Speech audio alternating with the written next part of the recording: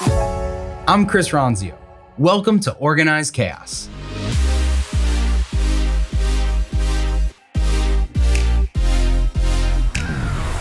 Welcome to Organized Chaos. Take a page out of other business leaders' playbooks and get candid advice from Chris Ronzio. People, processes, productivity, and how to organize your life around it all. Scaling from 10 employees to 100 is hard enough without adding a pandemic into the mix. Whether you're still in a hiring pause or ramping up your business back to normal, right now is the perfect time to set the foundation for your future growth. During this session for Trainual's Playbook 2020 event, Chris and today's top people leaders had a candid conversation about building scalable hiring processes, sourcing diverse talent, and planning to grow amid uncertainty. All right, I want to pivot to actually audience questions because we've been getting a ton of them. So I'm just going to throw these out there and we'll tackle them one at a time. Let's see. First one is for Fernando. What can small businesses do to recruit if they can't afford a headhunter? Do you have any tips? The one I would say hands down is right now there are so many resources for people who have been laid off, and there's spreadsheets of people who are in really great really great positions, who have years of experience, who just their company wasn't able to keep them on, or maybe their company had to shut down entirely. Go there first. I'm happy to help the people who are on this call in general find those, because I feel like those spreadsheets were built out by some really incredible people, and the people who are within them are incredible, and they need your help just as much as you need theirs. So I would say start there. Otherwise, maybe one of the other ladies has some resources. I don't want to. Dawn Holland? Nicole, I think that's great. I honestly don't think, no disrespect to any headhunters on the call, but I don't know that you need a headhunter for every role. I think that, LinkedIn is a pretty great place. Asking your network in your community, people that have a job, maybe if they're not even interested in the role, but they know people to get into their networks, right? So I would do that. There's a writer I love. Her name is Lavia G. She has an app called Love Nation, where every Thursday they post open jobs, right? So people can kind of network and see what happens there. So there's really creative, interesting ways. You could even post on Nextdoor, depending on the job that you want. You might get some odd ducklings, but you can post it wherever you want. It's just, what is the ratio to noise that you want? But yeah, I don't think you need a headhunter for it. Any thoughts from you, Holland? Yeah, no, I think kind of echoing most of what was already said. LinkedIn, yeah, you can do a lot of low-key stalking and kind of reach out, and people are normally open to conversations and networking. I've kind of even put on a recruiter hat quite often just to go ahead and do that. So, yeah, it's half networking, half recruiting, half stalking. I guess 1/3. All right. Next question is from Erica. She says, any recommendations on making sure culture is cascaded and followed across all departments, especially for new hires?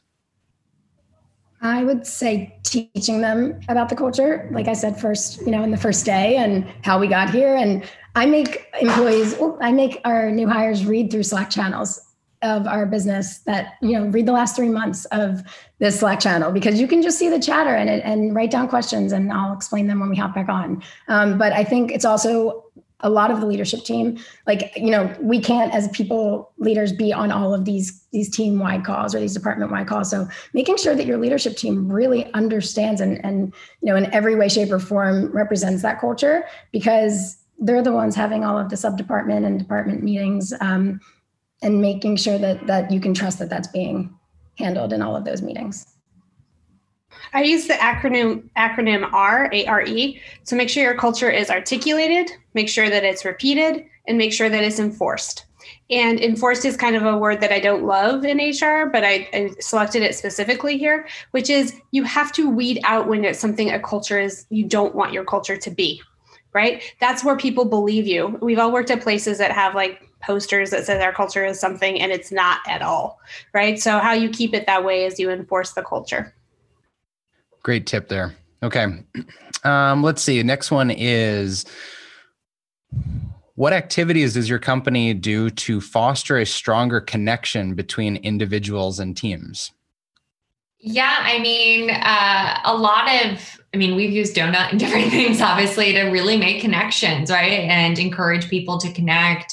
So at ClassPass, we use a DASI framework. So always, as we approach every kind of project we're doing, we always have like a driver, an approver, contributors, informed. So really encourages collaboration, right? So if you're interested in something, if you want to get involved in it, if you want to learn more, and so really drawing those connections, and kind of a big believer of, if you want to be involved in a product, whether it's something that like traditionally falls, within your scope, or you think you have a lot of, you can add value with your own thoughts and opinions, then strongly encourage that as well. Yeah, we do things like wine time. We used to do wine time. It stopped for one reason or another, and we're all in different time zones, right? So sometimes wine time is at 1 p.m. on a Thursday for the people in California. But people join and people have fun, and I think you have to have something like that that's not about learning the business and the customers and stuff. Like, we do cross-functional, once a month, where people can join other teams calls and just kind of listen and ask questions at the end. And that's been really cool to hear other people's, input on someone from the finance team joining a people ops meeting or something like that. But you have to do something that has nothing to do with work, where everybody has an opportunity to hop on, or some people have an opportunity to hop on from different departments. We even start meetings sometimes with just I'm sure many people do this, like a quick icebreaker. And if you don't know what to ask, just Google New York Times, I think it's like questions to fall in love. That's where we started. But this morning we just asked, it was someone's birthday. So we were like, okay, what's your favorite birthday celebration? And it was really fun to know that some people's favorite birthday celebration was champagne, right? Like, I would have never known that about somebody. I would have just got cake. So it's great. I love that. Well, shout out to our chief of staff, Chelsea, who's probably listening. It's her birthday today. All right, let's see. This is for all of you. Any advice on how to approach superiors about investing time and care into culture? Not just saying that it's important, but taking action. Is that something anyone's had to deal with, or have you been fortunate to have the support of leadership? I think having listening to feedback. I think when you're working remotely, like I mentioned this earlier in the call, but people don't really come to you unless they feel like they have to, or they feel like they really want to express something. It's a little bit more difficult as an employee to reach out to the people person and talk to them about something when it's that official, but having those conversations, hearing their feedback, and then if it's feedback that you need to act on because you don't feel like the culture's aligning or something's missing, you have to have a leadership team who's okay with it and who takes it and who, maybe doesn't agree with all of it, but has a discussion about it. And I'm fortunate to have a leadership team that's like that. But I think, that should be part of the interview process. If you're hiring any leaders, is like, what is, how do you handle feedback when it's negative and how do you fix it? Yeah. Okay. Everyone's agreed. All right. Last, I think we might have time for two more. This one, what guides and resources do you use for salary ranges? So maybe a quick question, if there's any resources any of you know. So we're bigger. We use Radford Compensia. When I was smaller, I would use Glassdoor and Comparably. And quite frankly, my own people network, ask around. Yeah. Same. We've kind of done a couple of different ones in the past. I actually think the other thing that's most important is just taking the feedback we're getting in the recruiting process and using that to actually inform so much of what we're doing, right? Because so much of that data is essentially outdated the moment you get it. So how do you make sure you're always iterating and adjusting that as well? Yeah, the interview process is our number one. Like, you could start with one budget for a role, but if you learn during the interview process that you actually need a higher level or somebody with different skills, that budget might not be the same, likely won't be the same. Great feedback. And it's a good practical tip to just get the interviewers to tell you. So last question for all of you.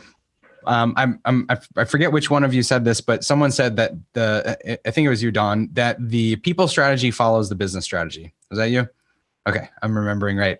So the question I'd love to leave everyone with is if there was one thing that this group of businesses could focus on that might have 10 people or a few dozen people and they want to scale, there's one thing that they need to prepare for on the people side of the business, where should they be thinking or investing time? Build resilience into your build a resilient organization. You will build a resilient culture. It'll be a lot of change. Cool. And I think me and you keep looking at each other. Like, you want to go first? I would say your people are your most valuable asset. You need, like, they are going to get you from point A to point Z, and there's going to be a lot of hiccups and bumps along the way, but put them first. And don't overhire, don't hire too fast. Make sure that you have the right number of people in the right seats, and then take care of them. Yeah, I kind of agree with both of those. So I think the piece that maybe I'll add, and maybe it's a little bit not 100% the exact question you asked, but I think there's a piece, I think Damon actually might have been touching on this when I caught the tail end of what he was saying. Plan for the things that are going to break, right? And actually going to cause such big problems, right? If those things are, like if there's a particular role, or if you're going to move really quick in one department, and then therefore everything else is going to break and kind of create a really terrible customer experience, then figure out how to make sure you're thinking through that aspect. Perfect. Well, thank you so much to all three of you for being here, for sharing such great tips for everyone as they're thinking about growing their organization. I really appreciate all the advice and feedback that you had. So thank you again for being here. Of course. Thanks for having us. Have a great day, everyone.